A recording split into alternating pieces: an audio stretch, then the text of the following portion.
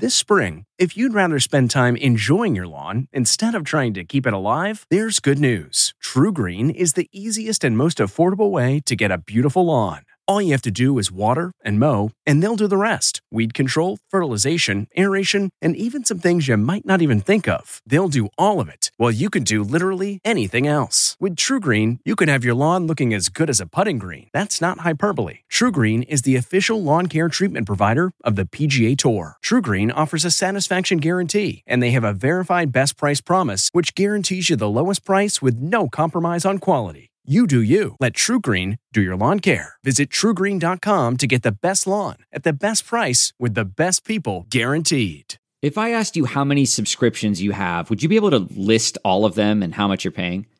If you would have asked me this question before I started using Rocket Money, I would have said yes.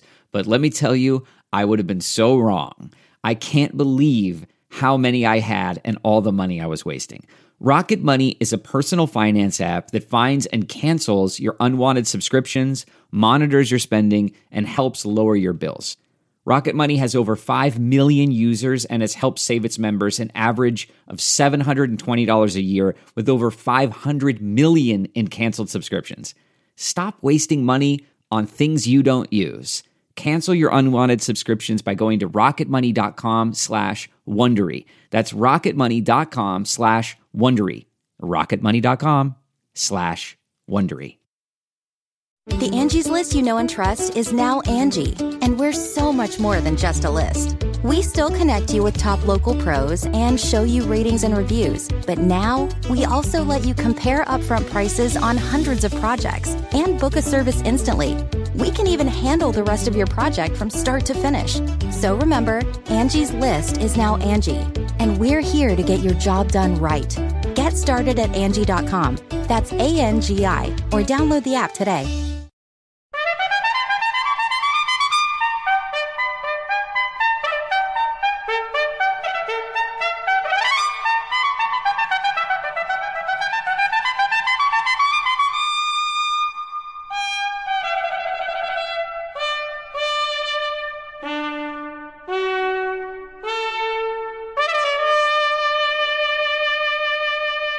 Good morning.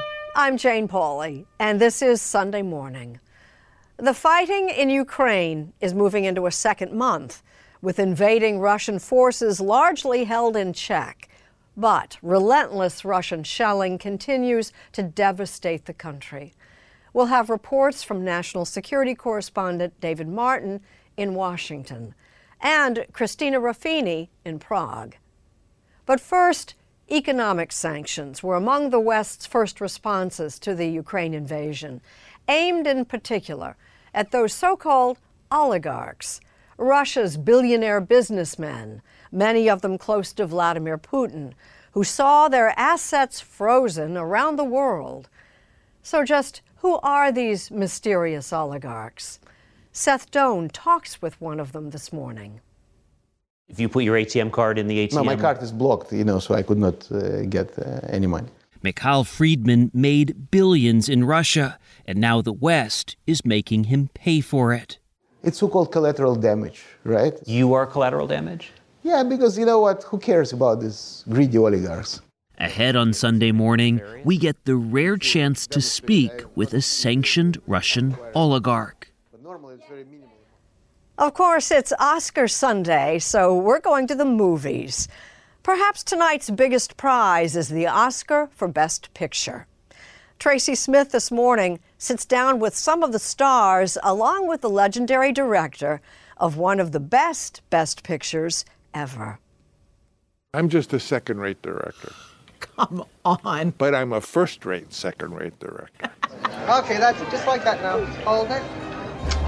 50 years ago, that second-rate director made a movie that still stands as one of the greatest ever. I'm going to make him an offer he can't refuse. Well, we can walk past the camera. Let's just go. Francis Ford Coppola. You slow down. You see, he's directing this. And the story behind The Godfather, coming up on Sunday Morning.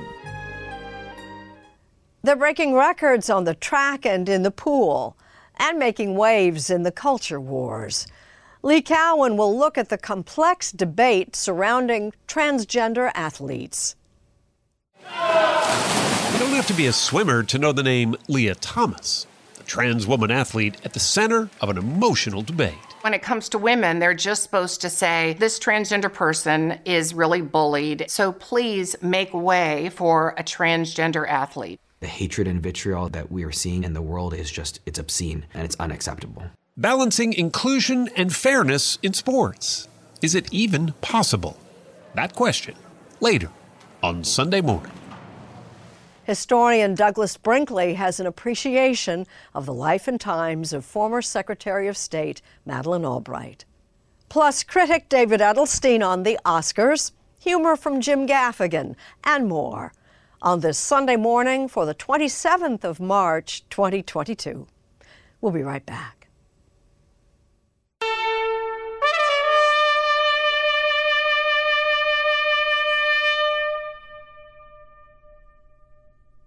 Despite 150,000 troops and superior firepower, Russia's invasion of Ukraine has stalled badly. David Martin remembers an earlier Russian invasion and finds some striking parallels. Long before Russia invaded Ukraine, long before you ever heard of Vladimir Putin, Russia invaded Afghanistan. By all accounts, the Soviet takeover was meticulously planned and skillfully executed. It was Christmas of 1979, and Michael Vickers was working for the CIA. Nobody gave the Afghans a chance in 1979. Russia, back then it was still the Soviet Union, went in to install a puppet regime. 10 years later, the last Soviet tank rumbled out of Afghanistan, defeated by Afghan rebels armed by a secret CIA operation run by Vickers. Well, it was the only time the Red Army had been defeated in its history. It's only a month into Putin's invasion of Ukraine, and already what was supposed to be a cakewalk has turned into a bloody slog. Putin's in a probably even a tougher box than the Soviets were then. A tougher box, how? And his economy is being destroyed. You have to look at this and see Russian power being destroyed, both militarily and economically, and its international position, and, how long are you going to let this go on? Well, how long? The Soviets are in Afghanistan for 10 years. Is that the kind of time frame we're looking at for Ukraine? I think the time frame is shorter, but I don't see how Russia takes the pain over a sustained period of time. The Kremlin sent 100,000 troops into Afghanistan, 150,000 into Ukraine. Soviet army, as bad as it performed in a lot of cases in Afghanistan in the 80s, did a lot better than the Russians are doing in Ukraine. Putin has been unable to achieve his initial goal of seizing the capital of Kyiv and overthrowing the Zelensky government, although he is expected to regroup and try again. When people talk about Putin doubling down, what can he double down with? He's really doubled down on this population destruction strategy, the scorched earth strategy. I mean, that's really all he's got left. If Putin succeeds in seizing Kyiv and installing a puppet regime, what happens next? Well, I don't think a puppet regime could survive at all. The Russian army really can't pacify the country. The population hates them. The parallels between the wars in Afghanistan and Ukraine are striking, with one glaring difference. In 1985, when the Red Army was mired in Afghanistan, the man at the top in the Kremlin was the reform-minded Mikhail Gorbachev. He said, all right, we're going to try to win this war one last time. I'll give you more troops, but you got a year or two to win it. Gorbachev, in effect, doubled down? He did double down. And then by early '86, he started looking for an exit. In the months and years after, the Berlin Wall came down and the Soviet Union collapsed. Could Ukraine bring about the collapse of Putin's Russia? I think for the first time in 22 years, his continued rule is more of a question mark. Even if he survives, the Russian state is likely to be severely weakened. An invasion intended to restore the Russian Empire. So now what does he do? When you're losing for the first time, you had won smaller victories, and now you're losing big. What do you do? Radio Free Europe. You may have thought of it as a relic of the Cold War, but as Christina Ruffini explains, its mission remains the same, fighting disinformation behind the Iron Curtain. This is Christina Ruffini. In the fight against disinformation, this is the front line. In Prague, writers, producers, and social media hosts for Radio Free Europe, Radio Liberty are battling Kremlin propaganda. Our role is to provide surrogate journalism, essentially local journalism, in countries where freedom of the press is under assault. Jamie Fly is the president of RFE, which operates in 27 languages and 23 countries, including Russia. These are countries where the message is decided every day in a government office about what people should see, what they should hear, what they should be told. What is it like covering this conflict as a Russian? There is no easy way to talk about it. Ksenia Sokolyanskaya is an anchor for RFE's Russian language network.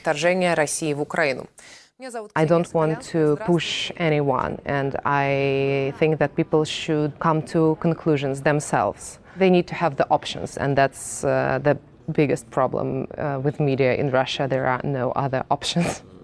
Those other options disappeared earlier this month when Russian President Vladimir Putin imposed a restrictive new media law, forcing almost all independent outlets to shut down.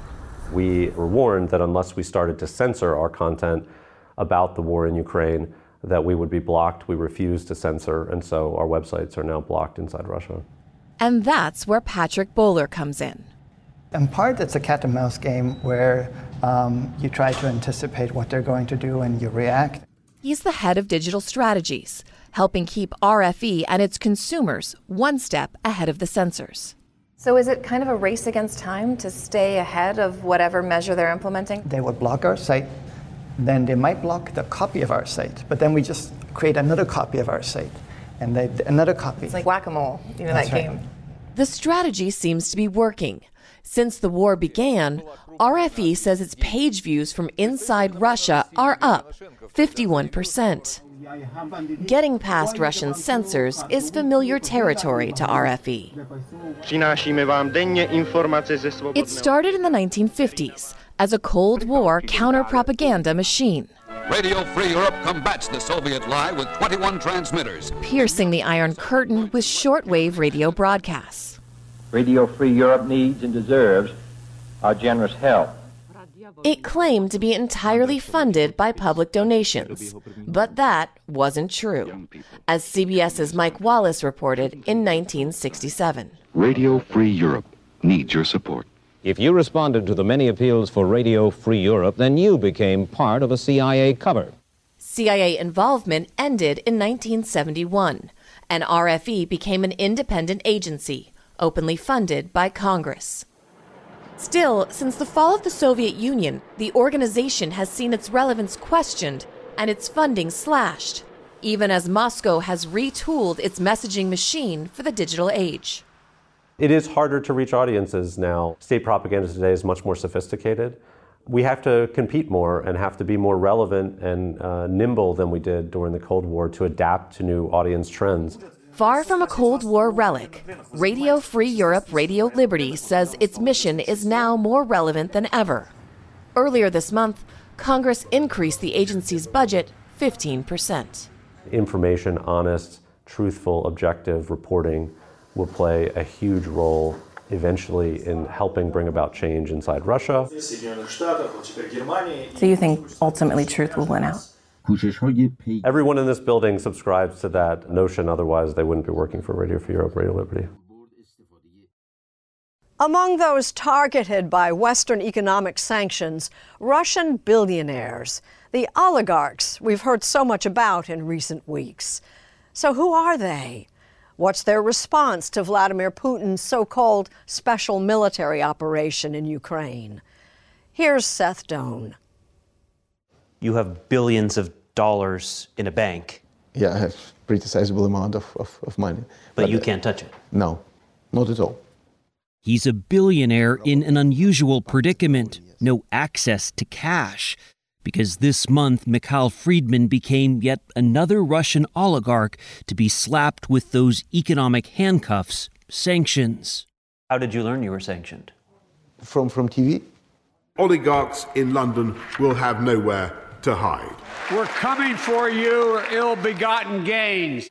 All of these measures will significantly harm Putin's ability to finance his war. To punish Russian President Vladimir Putin for invading Ukraine, the U.S. and its allies are foregoing military intervention and using the financial weapon of sanctions, aimed at both the state and on individuals deemed close to Putin. Flashy assets are being seized and bank accounts frozen. If you put your ATM card in the ATM... No, my card is blocked, so I could not get any money. Friedman, who made his billions in banking and retail and now lives in London, is on the UK and EU sanction lists. I wouldn't expect you to tell me on camera, but I would think that a billionaire must have access to money. No. Somewhere. There must be an account. There must be, but it's not.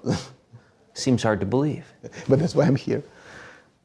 That's why I'm here, because I would like to explain sanction against us. Unfair, useless. For what? What did we do wrongly? Except we're doing business in Russia. Can't a wealthy Russian businessman close to Putin have some impact? So first of all, you should understand that the power distance between Mr. Putin and everybody around him is huge.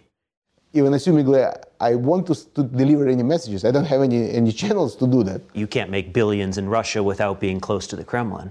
Yeah, that's very typical and inappropriate myth. Majority of Russian private business people do not have any personal ties with Mr. Putin.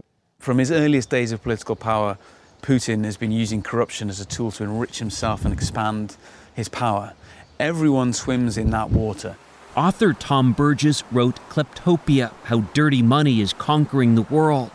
He says the West has been gorging on Russian money, whether in property, this is Friedman's $85 million London mansion, now a frozen asset. What a great strike that is. Or sports teams. Chelsea Football Club, one of the world's most valuable franchises, is owned by sanctioned oligarch Roman Abramovich. How do you know this is dirty money that's being blocked by these sanctions? Dirty money is quite a hard thing to define. You could make the argument that anyone who has made and retained an enormous fortune in a dictatorship we know to be profoundly corrupt, then that person is to some greater or lesser extent complicit in that regime's power. Still, to show us that his money is clean, Friedman sent us this audit by Ernst & Young, which he commissioned. He's a man straddling different worlds. He's Russian and Jewish and was born and raised in what is now Ukraine, then part of the Soviet Union. I've been always in contact with the Ukrainian authority, including President Zelensky. What do you think of President Zelensky? I think he's the president of an independent country, and he is a very brave and strong person, as far as I understand. In a letter to employees before he was sanctioned, Friedman wrote, "War can never be the answer." He's one of the few oligarchs to speak out against the invasion of Ukraine. You've said you're against the war. I'm against the war. But you can't criticize Putin. I think that right now, in climate, Russia is not very tolerant with regards to that. Mr. Putin recently made a very clear speech regarding traitors, kind of enemies of the state. Do you think he was talking about you? I don't know. I definitely do not believe that I am enemy of the state. Do you think you're a traitor in Putin's view? I hope not, but looks like. What does that mean for you? It's a very difficult situation by any dimension. In all of the people suffering in this war, many do not have a lot of sympathy for Russian billionaires. You're right. And I understand that's attitude. Friedman acknowledges the effectiveness of the wider sanctions that have crippled Russia's economy, but claims he's collateral damage. What about presumption of innocence and things like that? That's just decision of unknown bureaucrats who decided that I am guilty by definition because I'm Russian oligarch. Just to feed public demand to punish somebody. Friedman says, where's the due process in this? Friedman has a point. There are civil servants and politicians writing names on lists. What you really want is a criminal process, right? If someone is guilty of corruption, you can prosecute them for that.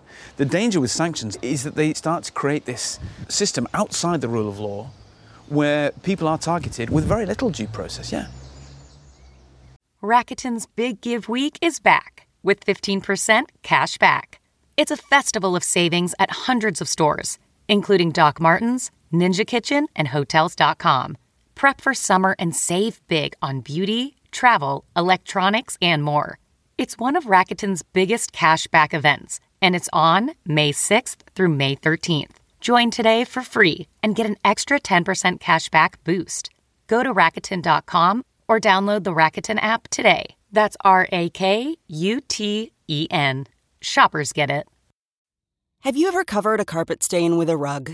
Ignored a leaky faucet? Pretended your half-painted living room is supposed to look like that? Well, you're not alone. We've all got unfinished home projects. But there's an easier way. When you download Thumbtack, it's easier to care for your home from top to bottom. Pull out your phone and in just a few steps, you can search, chat, and book highly rated pros right in your neighborhood. Plus, you'll know what to tackle next, because Thumbtack is the app that shows you what to do, who to hire, and when. So say goodbye to all those unfinished home projects and say hello to caring for your home the easier way. Download Thumbtack and start a project today. It's one of the hottest debates in sports, the inclusion of transgender athletes in competition. And as Lee Cowan tells us, there are no easy answers. 21-year-old Lucas Draper is not someone you want to challenge in the gym. Just watching his sit-up routine is enough to make your abs hurt. Lucas is a junior on the men's swimming and diving team at Oberlin College in Ohio. I was in the water before I could walk. I started swimming competitively when I was about 9. He came here to compete from Australia, but after he broke his hand, he decided that this season he'd just compete on the men's diving team instead. Although you might not recognize him from a distance, that's Lucas in a women's bathing suit. Do I still wear the women's suit because I haven't had any sort of surgery? I would like to at some point. The women's suit hides what a men's suit can't. Until last year, Lucas had been competing on Oberlin's women's team. This past November, he began a regimen of testosterone therapy as part of his transitioning to a man. I was a tomboy from the moment I could walk. I always felt a little bit lost and a little bit like I didn't fit in. He says he's happier now than he's ever been. This is the first season that you've been competing as a man. How's it feel so far? It feels good. Lucas's transition has been supported by his coaches and by his teammates at Oberlin. But that kind of acceptance isn't enjoyed by all transgender athletes, especially trans women. 22-year-old Leah Thomas is arguably one of the most controversial and yet accomplished collegiate trans swimmers competing today. For 3 years, she swam on the University of Pennsylvania's men's team, but after taking some time off, returned this season to swim with the women. And she has become a phenom. Nobody will touch Leah Thomas. In a sport often defined by just fractions of a second, Leah Thomas is sometimes so far ahead she's seen waiting for her competitors to catch up. NCAA rules require trans women athletes to take testosterone suppression therapy for 1 year before competing. Leah Thomas has been on it for twice that long.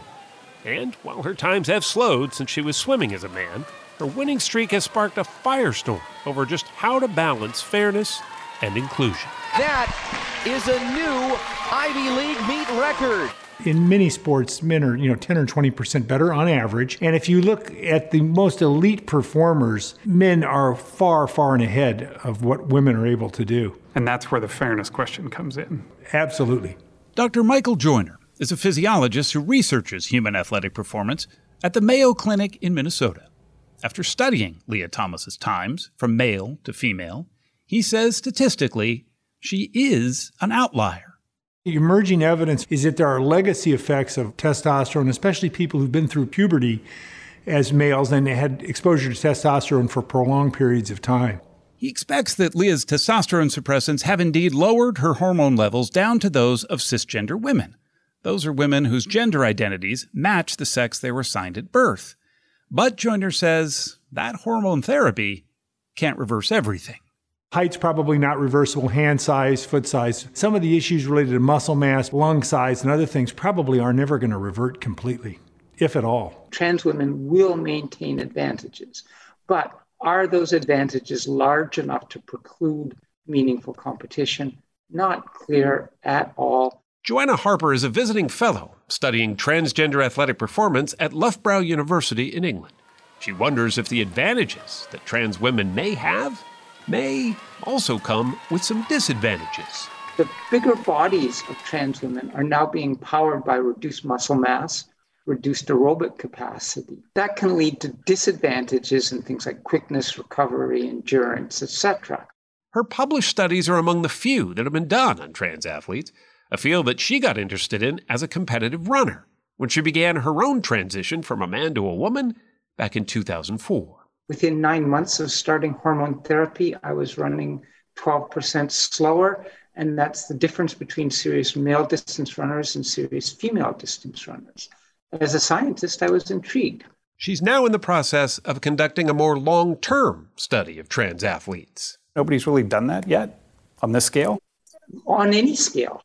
That's in part because transgender people only make up an estimated 1% of the population. Elite trans athletes are only a tiny fraction of that. That said, many in competitive swimming say we don't need exhaustive studies to decipher what they say is plainly evident. To have somebody competing who does have this unfair advantage, even if they don't win, it still corrupts the field. Nancy Hogshead-Makar won 3 gold medals at the 1984 Olympics in Los Angeles. They think that women should just move over and say, here you go, you take these spots. She now heads Champion Women, an advocacy group for women's equality in athletics. Leah Thomas has already greatly impacted women's sports. When Leah's in the finals, it means another woman doesn't make it into the finals. You're not against trans athletes, you're just against trans women competing in the women's category. Correct. When it comes to competitive sports is where I would draw the line. I do think that transgender people have a really hard time in society, and I want that to be easier. But we can't ask women to give up what we've worked so hard for so that transgender women are able to compete. That argument has already forced some changes. This year, mid-season, the NCAA announced that it was abandoning its rules that have allowed trans athletes to compete since 2011. It will now, in the future, leave it up to the governing bodies of each sport to come up with their own rules. At the legislative level, laws that ban trans women and girls from participating in sports are getting more and more common. 22 states have introduced bills just like that this year alone. These bills are devastating. They are telling trans kids that they do not belong, even the ones who don't want to play sports, because it says, hey, you don't belong in one of the primary activities that children partake in. Skylar Baylor was the first openly trans man in Division I swimming. He's now an advocate for transgender inclusion. Is there any middle ground in this debate? I don't think that there is space to say, yes, I, affirm your identity, but I don't in sport. You can't divide me in half and have my transness and my masculinity show up here and not over here.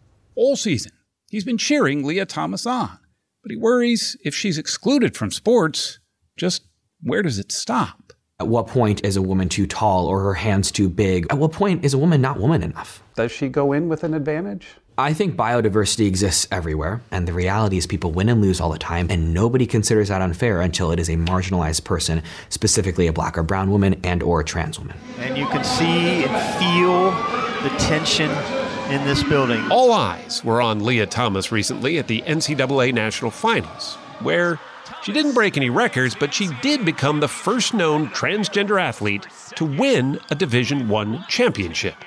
While some celebrated, others were angry. Clearly, the debate is far from over. As for Lucas Draper, he's really not sure what the answer is. But a willingness, he says, to dive into the debate is at least a start at finding a solution. People who identify as transgender are very much in the minority. People just don't understand where people like me are coming from. So where are you coming from? I just want to be me. And me isn't my private parts. It's who I am inside.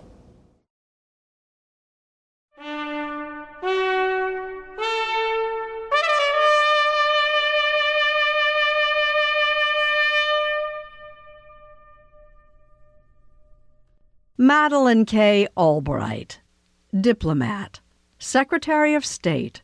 Historian Douglas Brinkley has our appreciation. There was something indomitable about Madeleine Albright, who died this past week at age 84. It is an honor to represent the United States at this historic meeting. History will remember her as the first woman to serve as America's Secretary of State, while the fashionistas will forever swoon over her brooches. Flowers or balloons meant she was optimistic. Turtles or crabs signified exasperation. The game has changed, and the rules to the new one are still being written. During the 1990s and beyond, Albright was our star-spangled hammer of democracy, a Theodore Roosevelt big power realist with an Eleanor Roosevelt-infused human rights disposition. Our goal is a region where no nation seeks to dominate others. Vladimir Putin considered her a pro-democracy zealot, while Saddam Hussein labeled her an unparalleled serpent. But to this child of Czechoslovakian refugees who fled from Nazi invaders and communist strongmen, these criticisms were boasting rights. When Bill Clinton was re-elected president in 1996, there was a hunt to find a new Secretary of State.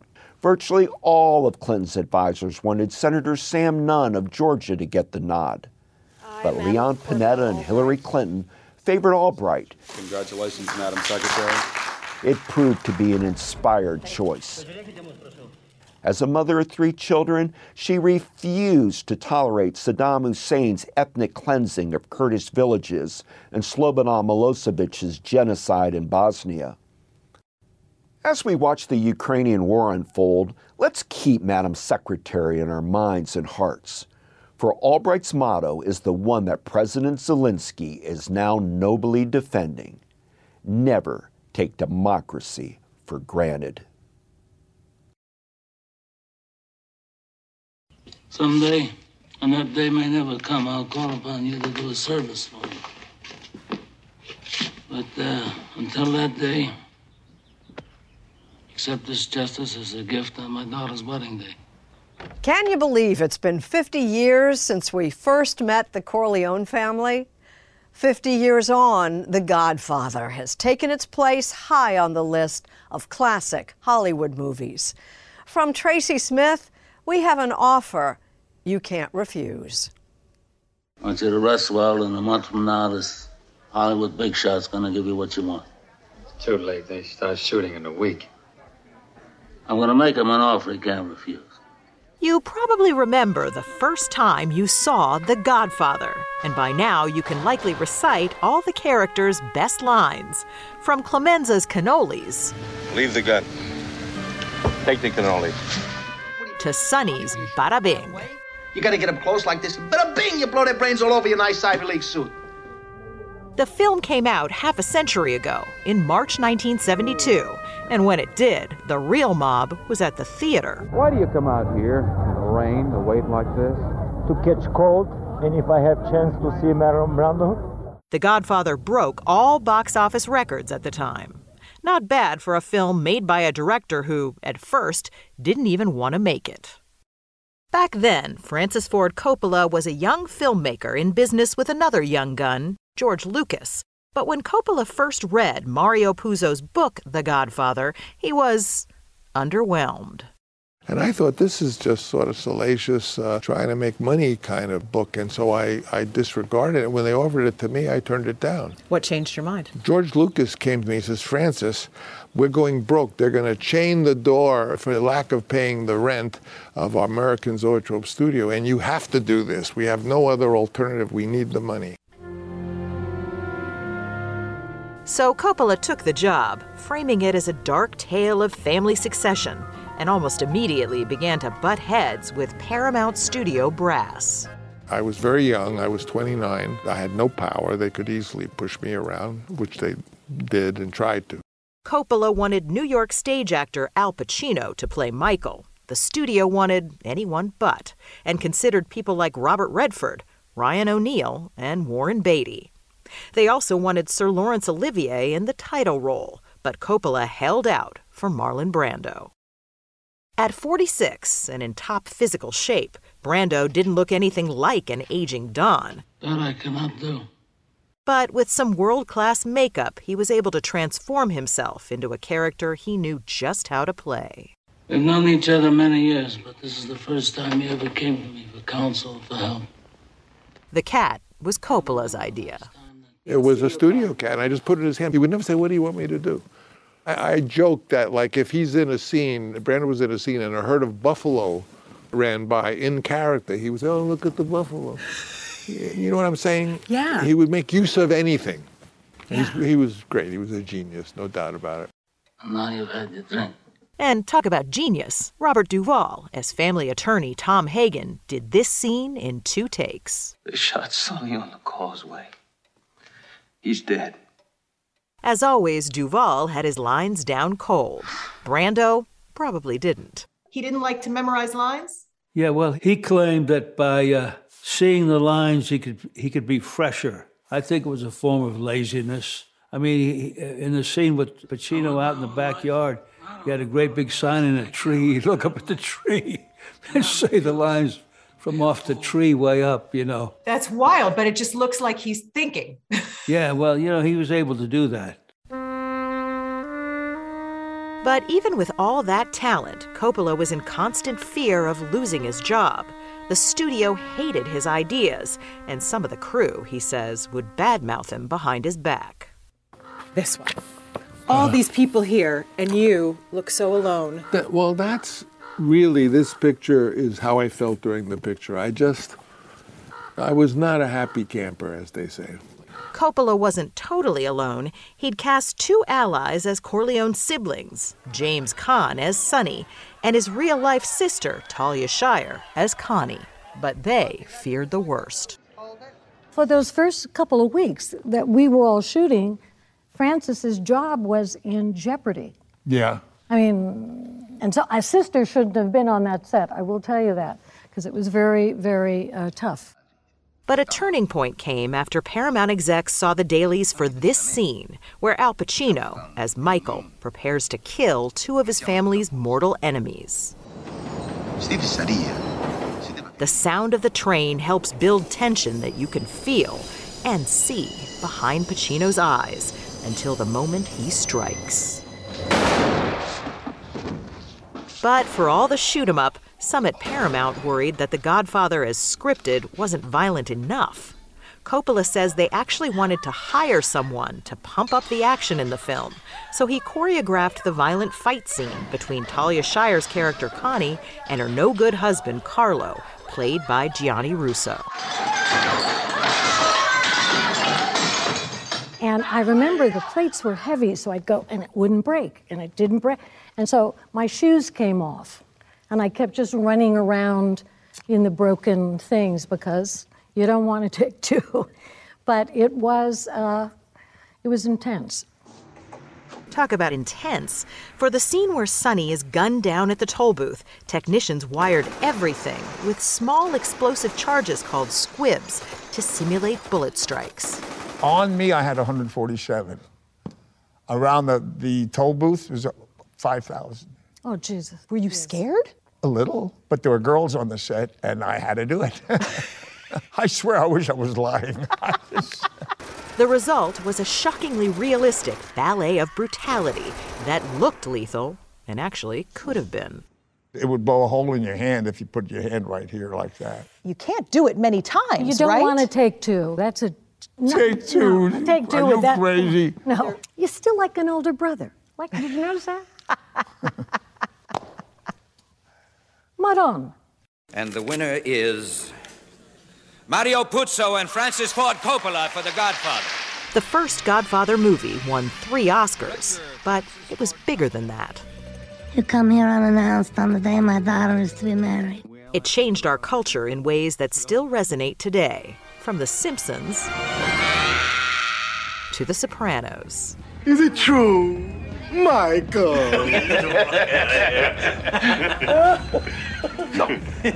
But even if you've seen it 100 times, you haven't seen it like this for a while.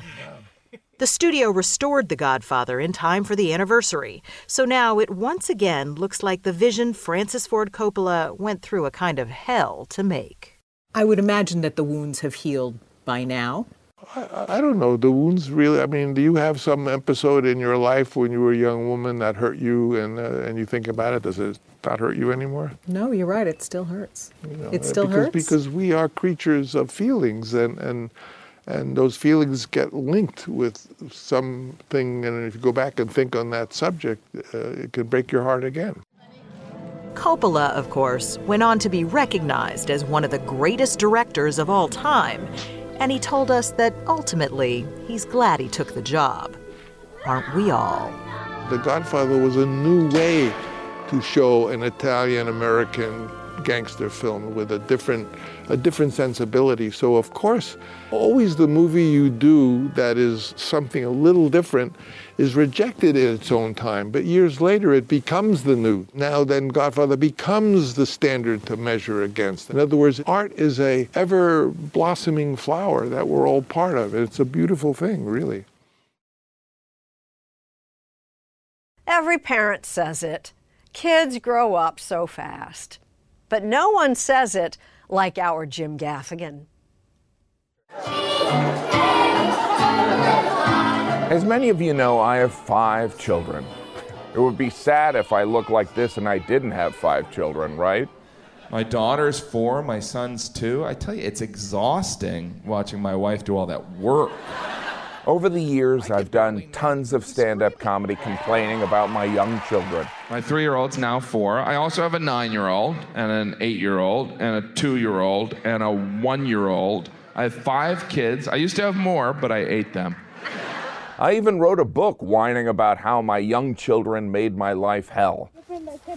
And yes, I've come on this very show many times and grumbled about how hard my life with my young children was. Well, I'd like to apologize. I was wrong, dead wrong. Having 5 young children was a beautiful thing. I know that now because I presently have 5 not young children, and my life is absolutely horrible. I remember thinking if we could just get these kids out of diapers, our lives will be so easy. I was naive, arrogant, and yet offbeat good-looking. I didn't know back then, when a stranger would see me with my young kids and volunteer, "You're gonna miss this." I thought they were weirdos with no boundaries. I didn't realize that stranger was bestowing a warning upon me, that every adorable toddler eventually transforms into a tormenting teen, executing the karmic revenge of our own parents. I'm glad I didn't know every school morning with not young children would feel like a theatrical recreation of the fall of Saigon. It's for the best that I didn't realize that the smell of a full diaper was sweet compared to the odor of a teenage boy's anything. I guess my message to the parents of young children is this: it doesn't get better, it gets worse. Anyway, have a nice Sunday.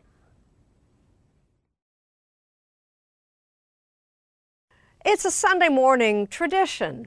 David Edelstein handicaps Oscar's big night. Sort of. This year's Academy Awards promise a new level of bummer. Now, I admit I always make fun of the show, but I've never before wondered, why does this thing still exist?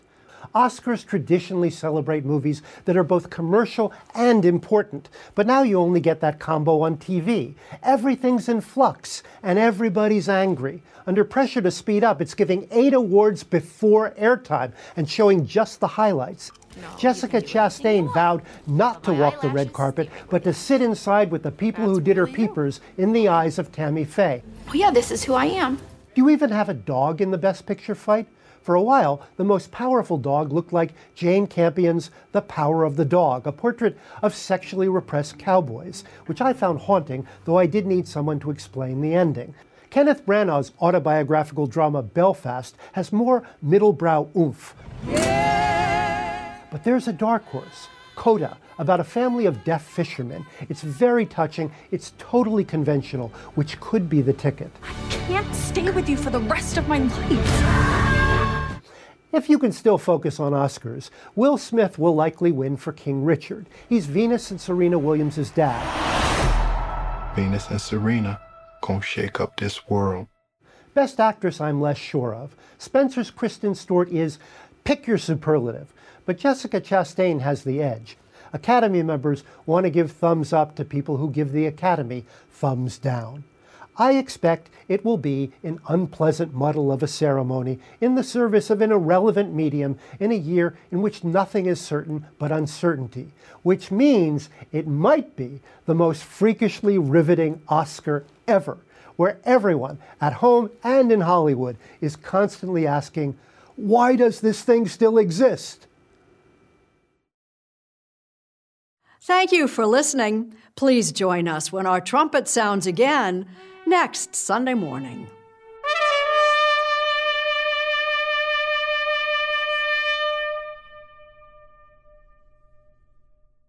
If you like CBS Sunday Morning with Jane Pauley, you can listen early and ad-free right now by joining Wondery Plus in the Wondery app or on Apple Podcasts. Prime members can listen ad-free on Amazon Music. Before you go, tell us about yourself by filling out a short survey at Wondery.com/survey.